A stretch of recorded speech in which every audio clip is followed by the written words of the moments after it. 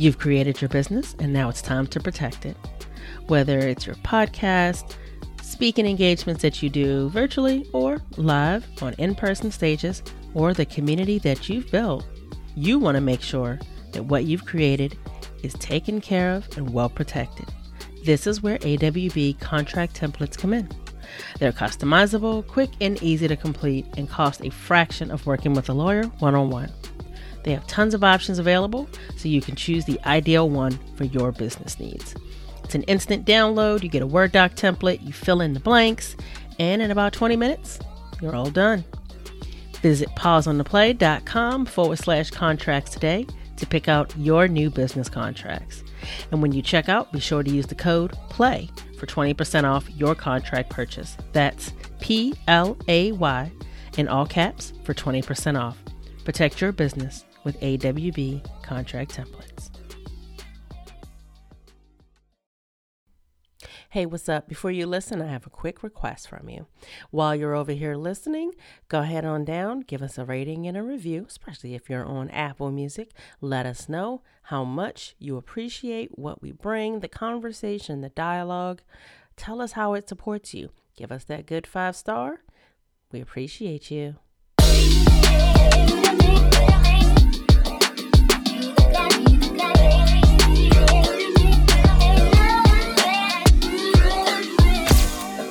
Hello, and welcome back to Pause on the Play. As always, it is amazing to see you here, where you're challenged to examine your beliefs, question your predisposed notions, and consider realities you may be unfamiliar with in order to understand that they too are real. I am your host and conversation MC for the day, Erica Corday, here along with my co-host India Jackson to get the dialogue going. Hey, Indy. Hey. So, mental health is one of the causes that you can choose when you come into the community. And I'm glad that it is, because I think it often shows up in ways that people don't always think about. So, like, we have members in there that mental health matters to them, and yet they are some of the silliest people I've ever met. And it doesn't always look the same. And at the same time, I think there is this place of kind of being the facilitators in the room. And we don't really always talk about what some of these causes can mean for us. And I feel like mental health is a big one. And so I wanted to go into a little bit of a conversation around, tell me if this makes sense. Like that thought process of sometimes there are these bags that we carry, there's a truth that we have, and we don't always feel like we can be transparent with it. We don't always feel like we can talk about it. You think that's a thing? It's definitely a thing. And I think sometimes it's whether or not we feel like we can, or whether or not we're ready to, whether or not we even have the words or the language to share, even if we wanted to. There's a lot of different ways that can show up. I think the words and the language are a big part of it. And I'm kind of wondering if you feel like there are any places in your life that you feel like maybe now you have some words or language for that you didn't have before. Absolutely. I guess what I'll say is when you go into the community, you can pick a cause. And when we first when we first moved our community, because it used to be on Facebook, to Mighty Networks about a year ago, give or take, I selected sexual violence. Now, also transparency, right? This is my community too, co-founder. So I was the one that created the things that you could pick. And with member feedback, we added some additional things over time. And so I think there's something to be said about that one of the things that I identified as something that I wanted to support changes in, because it is something that had very much affected my life as an individual, is sexual violence and being a survivor of that. And so I think in selecting that cause, it also gave me the courage to actually start doing something about it, beyond just donating money or time, but actually like starting the conversation and, recognizing in that process of wanting to start the conversation that part of the reason I hadn't yet was because I still had healing to do. I still had trauma to process, in order to, I think we hear healing and mental health all the time. Um, but when you've experienced what some would call big T trauma, it can actually, like, in a way, take over your nervous system. So there were Mm-hmm. times where, like, I wanted to talk about something, but I didn't have words for it. Um, and also, that big T was there so much that, like, my nervous system would override, and I could literally, like, feel like I'd been running from a bear just in hearing somebody talk about sexual violence, not even me sharing my own experiences or what you can do to create change or anything like that. And so that made me have to take a very solid look at the fact that one of the biggest side effects of the cause that I had chosen is mental health and trauma. And that requires, for many people who have been a survivor of sexual violence of some sort, or assault or rape, or you name it, is being able to get that mental health support so that they can feel like they are in a body that is theirs again. So I'm going to pause you on that because I know for a fact that the things that I have gone through, I've gone through gaslighting. I've experienced extreme types of narcissism. Um, it's kind of dumped on me from other people. I have had emotionally abusive partners. I've experienced abuse growing up. And I have Physical and experienced mental. sexual abuse, right? And I want you to explain a little bit of, not from a clinical standpoint, but what does it feel like when you talk about the nervous system piece? Because I grew up just knowing how certain things felt, but not knowing that some of the things that I was experiencing was jacking up my nervous system. And what it was that, like, once it's up, you don't really always know how to get it down, and you just live in that space. And so for those that maybe have experienced this and can't language it, can you kind of just share what it is for you? Because I don't think that you know what that is until you do. Absolutely. And if you haven't recognized at 6 minutes in, content notes. We are going to be talking about mental health. We're going to be talking about abuse. We're going to be talking about sexual violence. We're going to be talking about trauma. And this is not scripted in any way. So there may be some additional things that come up that we didn't plan. So if that's not the space that you're in to receive that, meaning you have small listening ears around or things like that, that you wouldn't want to hear this kind of conversation, pause it and come back. We'll be here when you come back. Mm-hmm. But I'm happy to answer that, because I do think that I wish that someone had laid out what that feels like for me, many years ago, and maybe I would have, more quickly and easily recognized that my body was in a trauma response, at least 50% of the time at some points in my life. Um, for me, and everybody's different, and I am not, medical disclaimer, neither one of us are mental health therapists, though one of us has some training in those areas. Lucky me. This is not advice. Mm-mm. This is Mm-mm. my lived experience. Right. Um, we got to get all those legal disclaimers out Just saying. Just the saying. way. But for me, it looked like, oh, I'll say that the onset of certain situations that had happened in my life, both some sexual violence situations as well as being in a very a traumatic situation of having a topic miscarriage and literally like having to be brought back and have emergency surgery and multiple transfusions to keep me alive. Being in other types of trauma like abusive relationships as well. They've all looked a little different.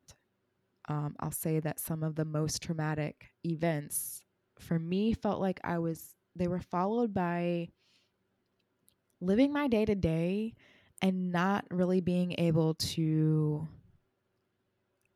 recall what happened yesterday clearly and vividly. Um, it felt like in my body as if I had a cloud over my head. And many people can hear that and they think depression, like I was really sad or down in the dumps or, all these things that we hear on these depression medication commercials. But it wasn't that kind of cloud over my head. I don't know if in my own body I felt like I was sad. Um, Instead, how it showed up is feeling like I didn't have access to feelings of joy, to feelings of connection, to being inspired consistently.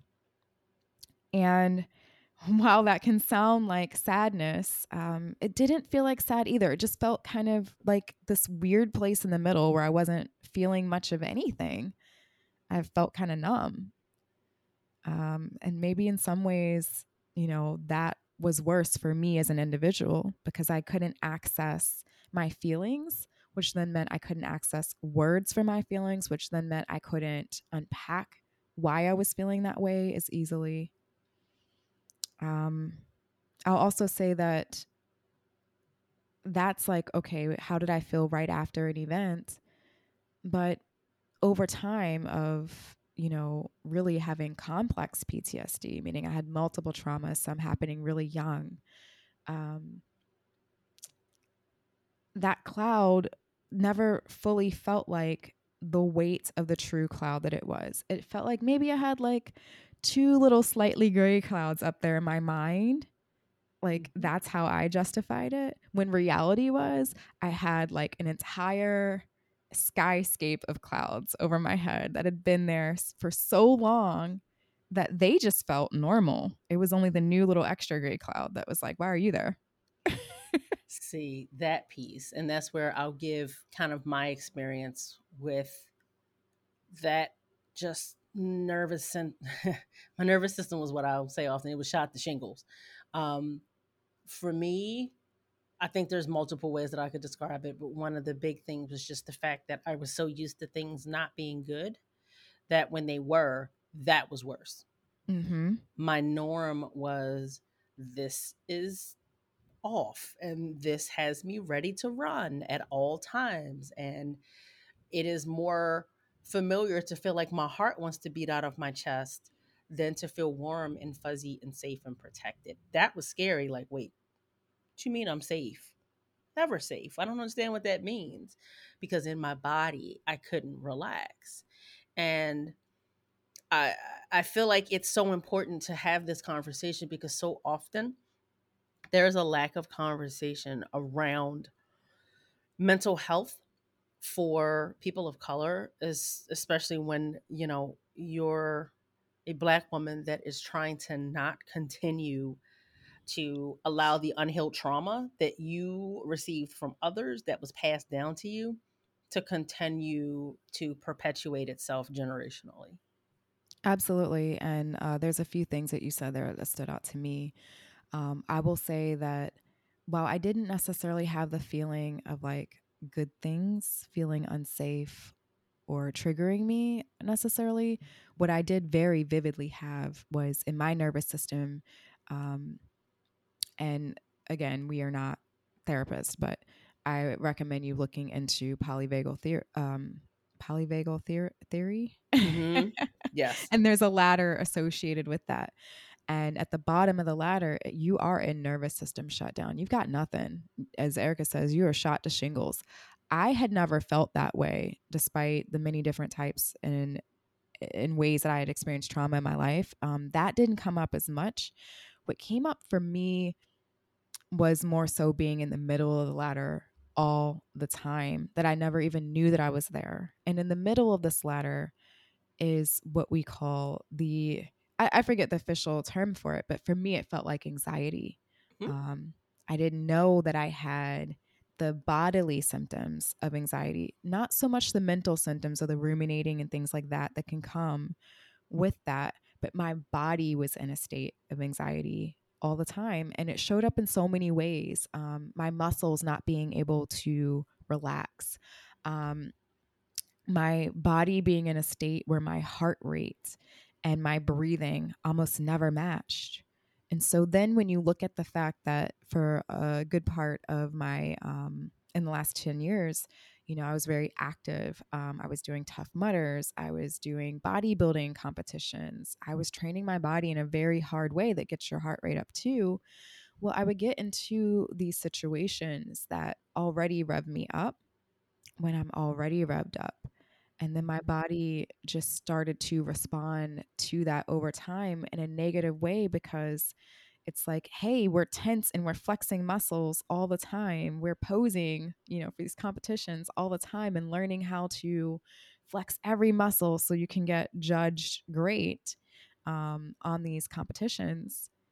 And then that's a beautiful thing if that's what you're doing. It's great for your body to work out and to get your heart rate up. But part of being a high performing athlete or high performing business owner, which I'm both, is we have to have moments where our body can actually rest and recover. We don't build muscle, we don't create the business we desire to have constantly being in the nervous system overwhelm of being stimulated all the time. We need to be able to bring ourselves back down and rest. And when it comes to being an athlete, that's precisely where the muscle is built, is not in the gym. You're breaking it down in the gym. You actually build it when you go and rest and refeed yourself and drink a lot of water. And my body just never was able to get into that place of rest. And so that showed up for me in ways that, I never realized was completely connected to trauma. Um, I knew that I had the feeling in my body of stage fright. I never really, like, from a mental standpoint, was afraid of getting on a stage or afraid of being interviewed on a podcast or afraid of being on an IG live or insert business task here.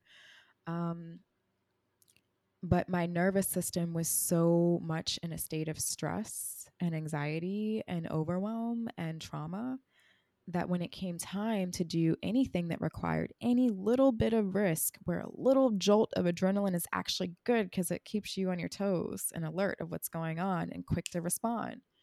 For me, that put me into complete overload. And so I would have these moments where, Erica, because you've talked to me both as a friend and as from your coaching background about it, where I'm being interviewed about something so basic and not scary and I talk about all the time. And in my mind, I'm like, that was the worst interview ever because I completely left my body in order to complete it. So this is where I want to acknowledge that, like, what you felt, it's not it's not something that usually in the moment you know that it's happening. It just is. And I've you've gone through some things recently and I've literally watched you say, "Yeah, I'm fine." And then somebody can just be like, "Hey," and it's like, "Nope, floodgates open. I'm not fine. I can't do this." Yeah, I mean, I'm honest and I'm willing to be transparent here. I lost my mother. She was in hospice, and um, within a week of being in hospice, I believe a week and a half, she passed. Um, and she's only 62. Like, she's still young, or was young. I'm still processing that because it was recent. But yeah, when you're in that moment, it's like, oh, I've got this. I've cried all my tears, or I've done what I need to do. That does not mean that you've processed Mm-mm. trauma. It does No. not. No. And the reason why I feel like that's important is because when you are the person that holds it and will push through, and all of a sudden it's like, wait, no, no, you're not going to push through this. You know, uh, there's no warning for when that'll happen. And I'm curious to know if you agree with this, but I tend to think that before I knew as much as I do, which is where, full transparency, I'm a little bit of a therapist nightmare because I know too much. um, and not because I think I'm the therapist, but because if it wasn't for me knowing as much as I do, I don't know if I would be as whole as I am. And a lot of people walk in not knowing that. But I almost think that the more you know, the more likely it is that you can't hold it like you used to, because now you know that that's bullshit. Yeah, yeah. I'll say that a lot like you. For me, it's not necessarily because of what I do, but I just am that rabbit hole person. Give me a challenge, give me a question, and my brain wants to go down the rabbit hole and find all the answers and all the ways to do the thing or all the ways to be the thing.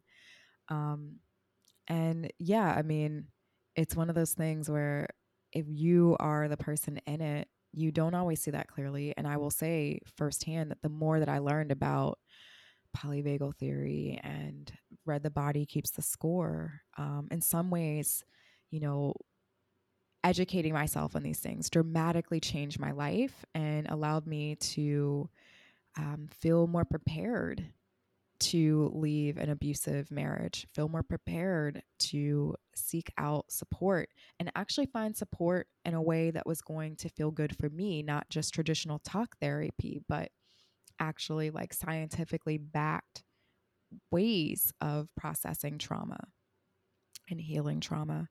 But at the same time, it opened the floodgates of, yeah, I can't ignore this just being, this thing happened. Like, no, this was really traumatic and I need to process it.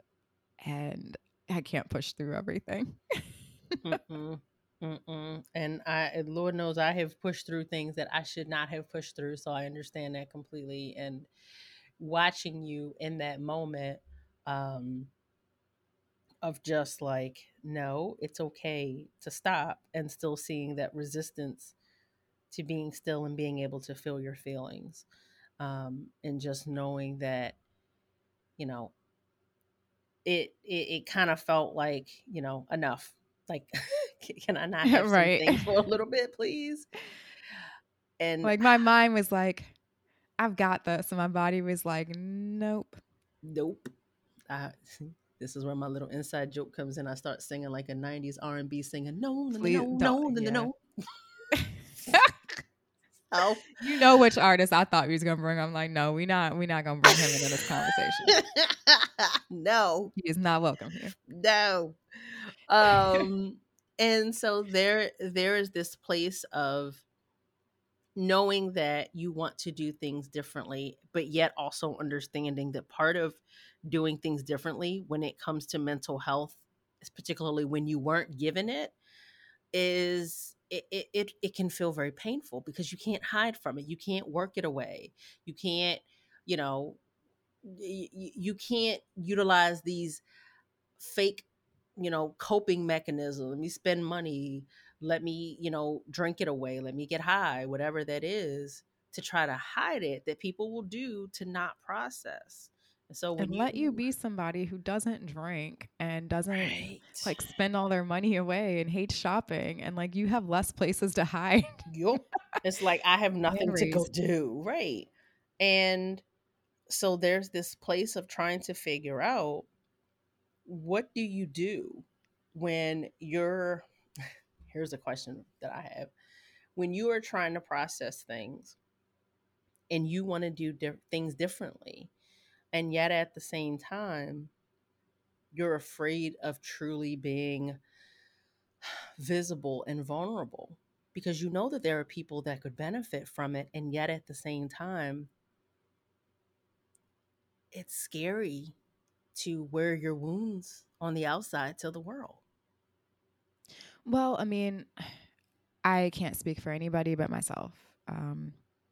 And what I would advise to my clients and our clients together. And that's always going to start with, if your wounds are gaping and bleeding, you need to like bandage yourself up and put some alcohol on them. It's going to sting, but Hmm. we need to make sure we don't get infected or bleed out before we decide to share anything.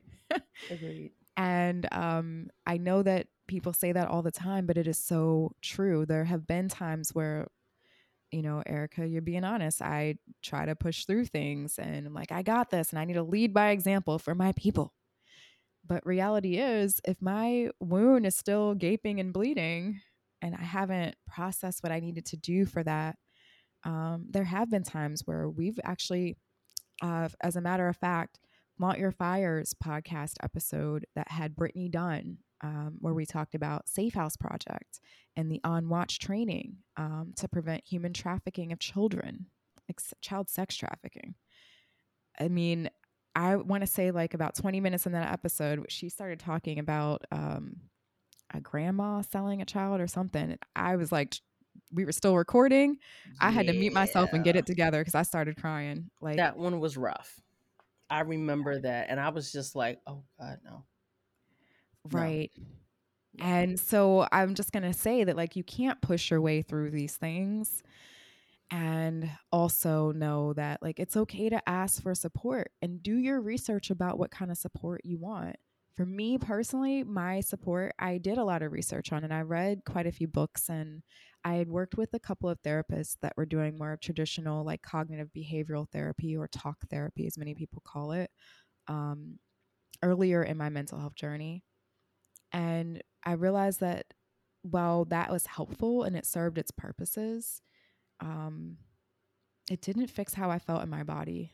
And it's not that I felt like I needed to be fixed, but I didn't want to walk around every day feeling like my body never really allowed me to fully be in relaxation unless I was actively doing some kind of meditation or something. Um, I wanted to feel like I had my body back. And so cognitive behavioral therapy wasn't going to cut it anymore for me. I wanted to experiment with some different things. And if you're listening and you're recognizing some of the symptoms that I'm saying of like my adrenaline being high a lot, my feeling like interviews or things like that could give me like nervous sweats. These are not things we Mhm. attach to anxiety. Most people will attach it to a lot of fear-based thoughts and rumination and stuff like that. But Right. for me, it showed up in these ways. And if you can relate to that or any other thing that goes along with symptoms of anxiety, depression, or any other mental health concern, or any traumas that you've had in the past, give yourself permission to experiment. While I don't think it's always the best thing to hop from like therapist to therapist, and I don't recommend that, and that's not something I've done, I do think that certain modalities and treatments or processes or whatever that people use um, are okay to try different things and see what actually works for you. While cognitive behavioral therapy did not work as well for me, um, I did find that experimenting with biofeedback was incredibly insightful for me, but I think in a very like scientific-y kind of way, being somebody who was a science major specifically in health and had taken, anatomy and physiology and micro and a lot of things like that. So being able to do biofeedback where they are literally hooking you up in a medical setting to something that measures your heart rate and how much your body is sweating and how tense your muscles are, like how much your nerves are firing off in your muscles, while they are taking you through a process of giving you stimulants to frustrate you, such as like really hard math problems or whatever, and then giving you a series of things to help calm your nervous system back down, like watching a beautiful beach scene with the sunset, you know, allowed me to firsthand know how does my body respond to stress, Right. like from a medical standpoint. Do my muscles tense? Do I hold all my stress response in my muscles? Is it my breathing? Is it my heart rate? Once you know that, for me, it was like, okay, I have something tangible. I can run with this and I can look at what practices do I need to make be a part of my life so that when I have stress, I can pull these tools out of the tool bag and get my heart rate back down to like something more normal or sync up my heart rate to my breathing. Right. I think one of the things that I feel like is so important in this moment is for people to understand that I'm going to be blunt about this. For some reason, there's this misconception, and we've talked about this a lot. People perceive you in a very specific way, and it tends to be very poised, very, very polished, very perfect and elegant and graceful. And you're always like, who you talking about? All the time when this comes up. And I think that even if this is the picture that people process as who and how you are, that it is important to normalize the fact that nobody is exempt from being, you know, everybody can have mental health become a theme in their life or their existence, whether it was there before, whether it's always been there, whether you thought, oh, I was good, whether you just didn't realize it. Right. And also recognizing that, like, I mean, to what you said a moment ago, is you never truly know what somebody's experience is, you know, and that's their right to choose what they want to share with you. And I don't think that we need to put all of our experiences out there for the world to see, especially when we're in the middle of them. And some may be more reserved for your private community. Some may be more reserved for your close friends and family. Some you might feel comfortable sharing with the world. That's your choice. But it's never safe to assume what someone is going through what you see. There's always many layers to someone's truth. And so while I am very grateful that people perceive me as being so graceful and poised, and this even in relationships, I've attracted men in my past that have seen me as this image of perfection to put on a pedestal. Like, that's not reality. No one's perfect. And I have things that I work through just like anybody else. And I think the second piece to that I think is important to note is that if you have experienced any type of trauma in your life, or you have experienced periods of your life where you've dealt with some mental health concerns, or things that you need to process or want to process for that matter, that doesn't have to determine your identity. You are not your trauma. Right. And I wish someone had told me that sooner, because I think for many years of my life, given that a lot of my trauma started very young, I mean, before the age of 6, I walked around with the subconscious idea, the seed planted in my subconscious, that I was the trauma that I experienced. That I think often when you're in it, and sometimes even after you're not in it, it is challenging to extract yourself from what you experienced and to not quantify yourself as what you went through or somehow, you know, the problem in that situation or damaged after being in that situation. And it is a constant journey and evolution to reframe the way that you think about that situation for yourself to be able to calm your nervous system to move forward, but also how you process yourself and how you want to navigate the way that you present to the world, because how other people process you is on them. But before you can even be, concerned in any way, shape, or form with how you want to be perceived by others, there has to be that space of working on how you want to be perceived by you. I agree completely. And I think I'll say it again. I experienced trauma, but trauma is not who I am. You know, I have experienced sexual violence, and being a sexual violence survivor is a part of my identity, but it is not who I am.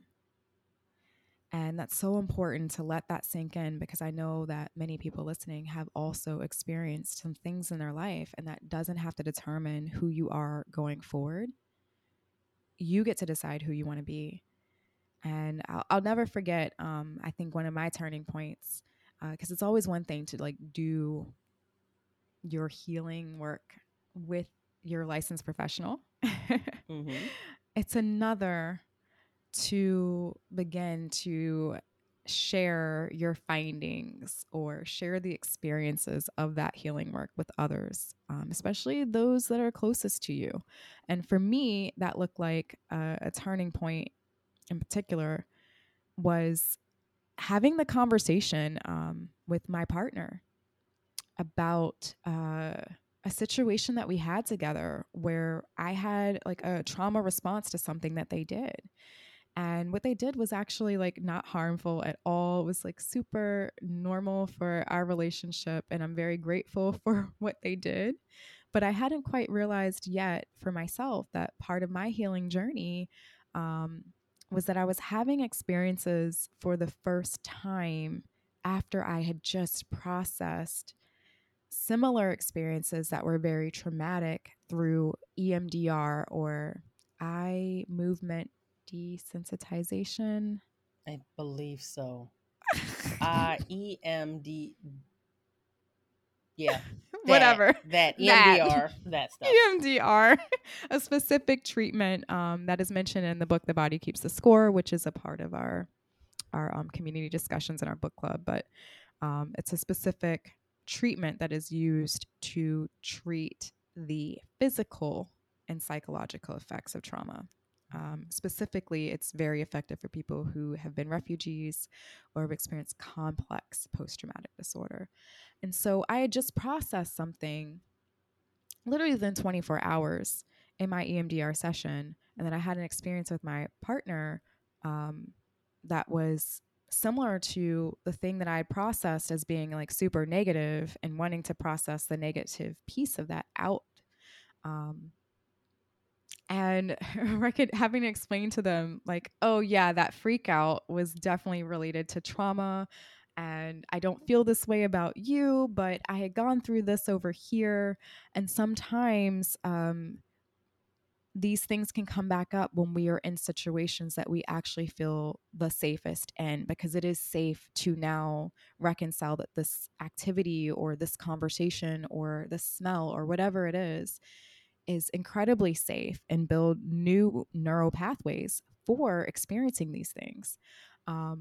And so that was definitely a turning point for me, is moving from what I was doing on my own work with my therapist, to actually seeing that come into my life and being able to have the language to have that conversation about here's what happened, here's why it happened, and literally like bawling my eyes out, saying almost verbatim, you didn't do anything wrong, and I'm really happy, and I'm crying because I'm so happy that I can even talk to you about this.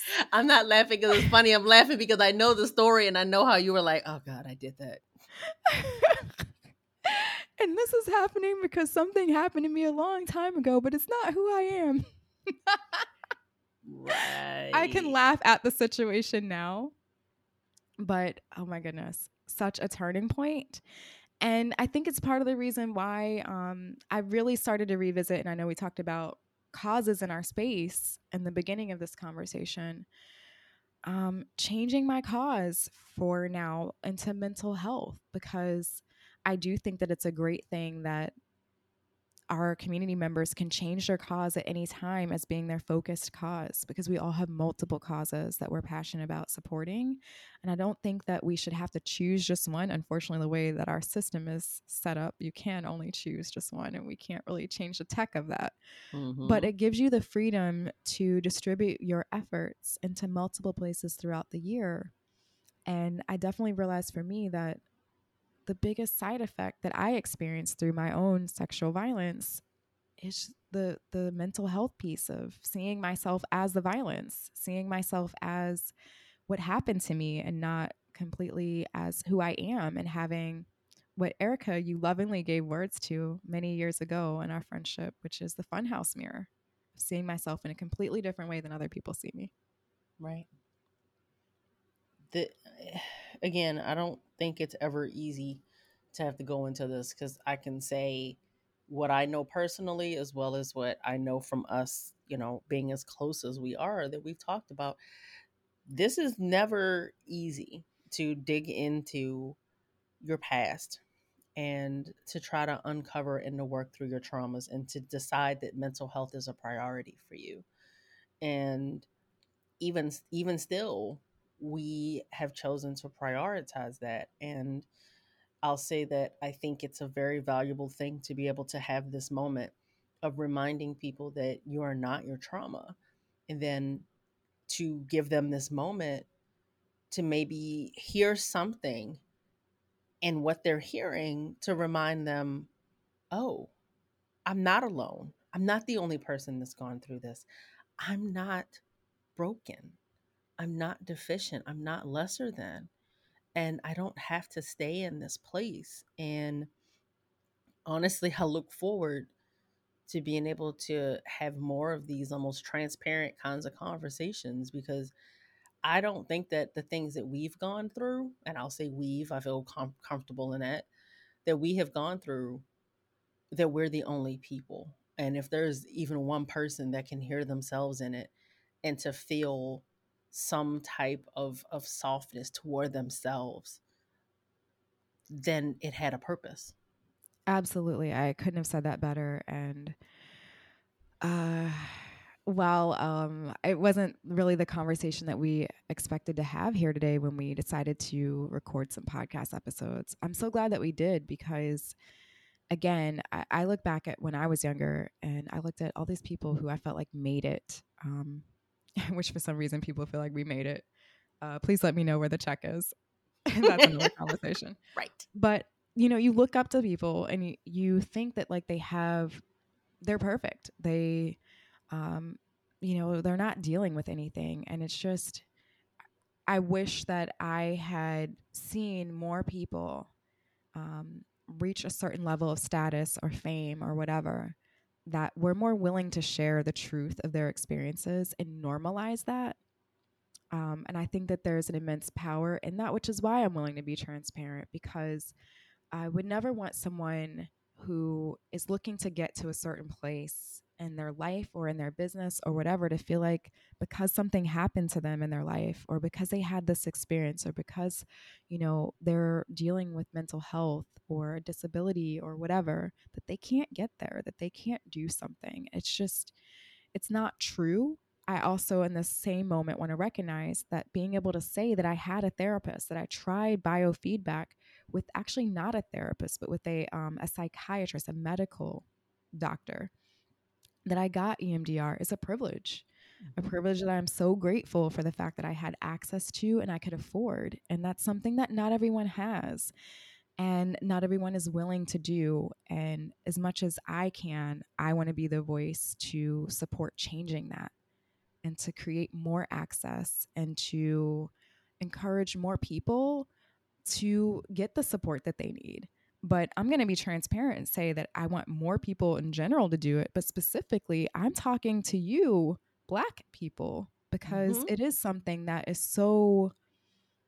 has so much stigma and so much negative connotation in our community about being able to get mental health support. And yet, honestly, if I had to look back at most of my lived experiences that were very traumatic for me, they all stem from Black and Brown people who had already experienced trauma, including some of my own ancestors that never got the mental health support that they needed to process their own trauma. And so they continued to create more trauma going forward.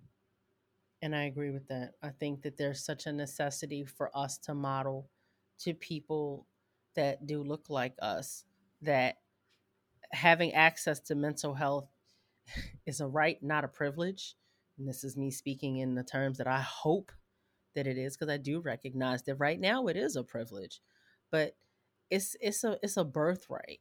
And that, trying to really break layers and layers and layers of generational trauma is not an easy thing, and yet it is so necessary.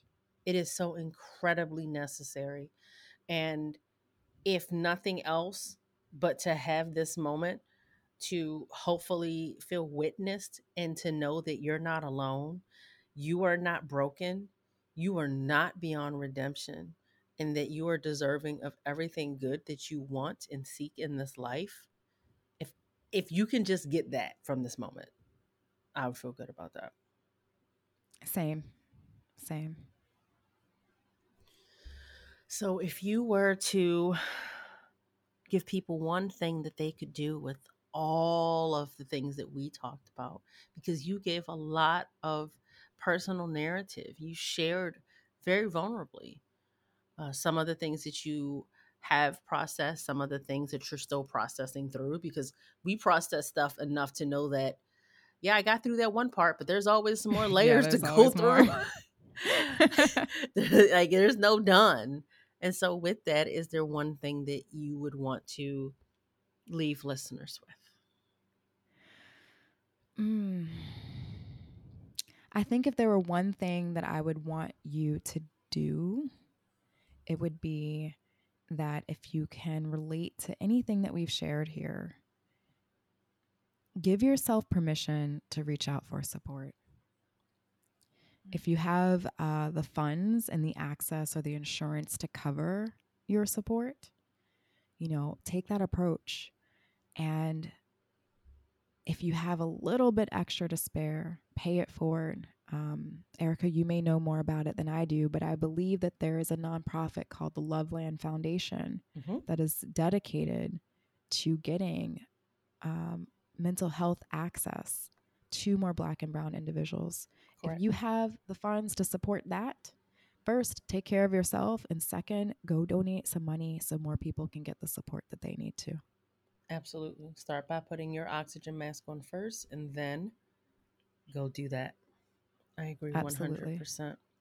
If you don't have the funds to support your own support, go check out their services. See where is it within the Loveland Foundation or any other nonprofit, because there are plenty out there, or any other community fund in your area where you can get that support. Or if there's a therapist in your area that is willing to do sliding scale pricing for you, there's so many options out there. Just get started today. Absolutely.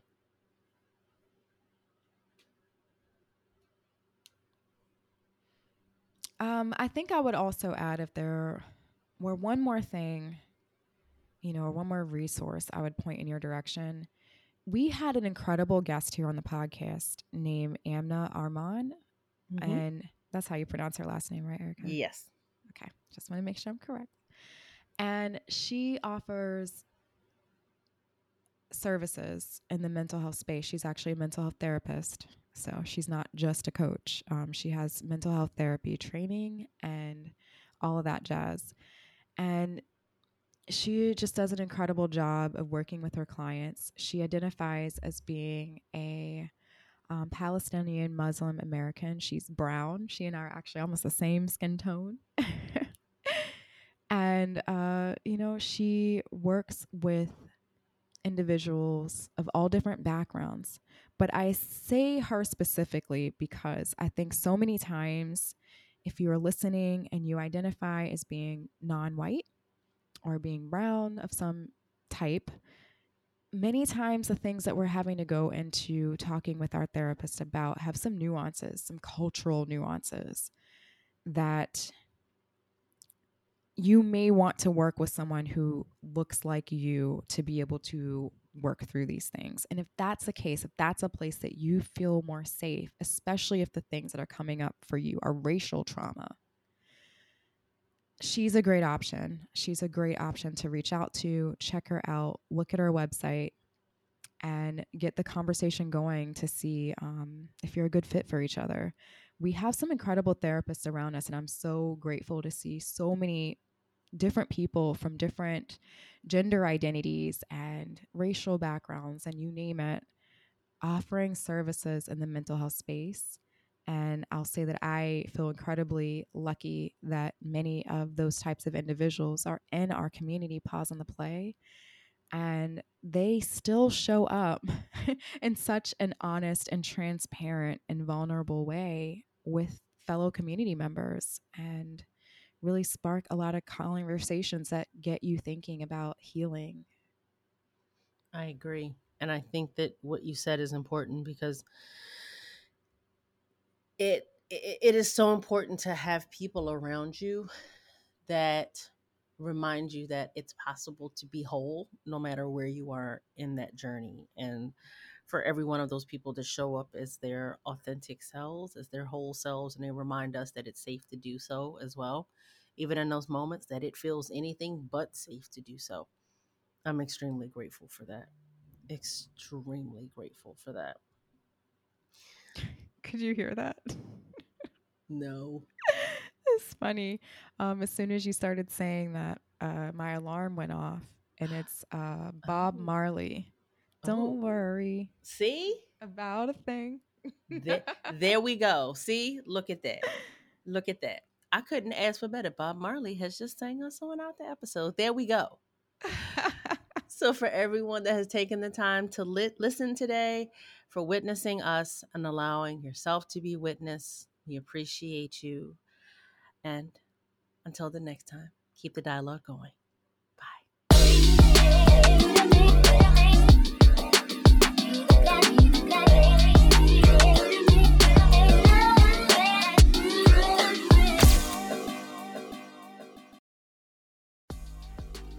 Ready to get clear on what matters? Let's do this. From Implicit to Explicit is a framework that helps you to get clear on what matters and how it informs the way you live and lead in your workplace. Whether it's focusing on the team building and connection that can happen when you talk about what matters to you as a person, or how it informs the outcomes that you seek in your business, it can all completely change the game.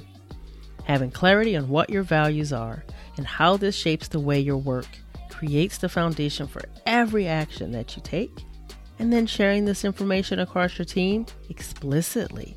This is what creates confidence and integrity in what it is that you are creating and sharing with the world.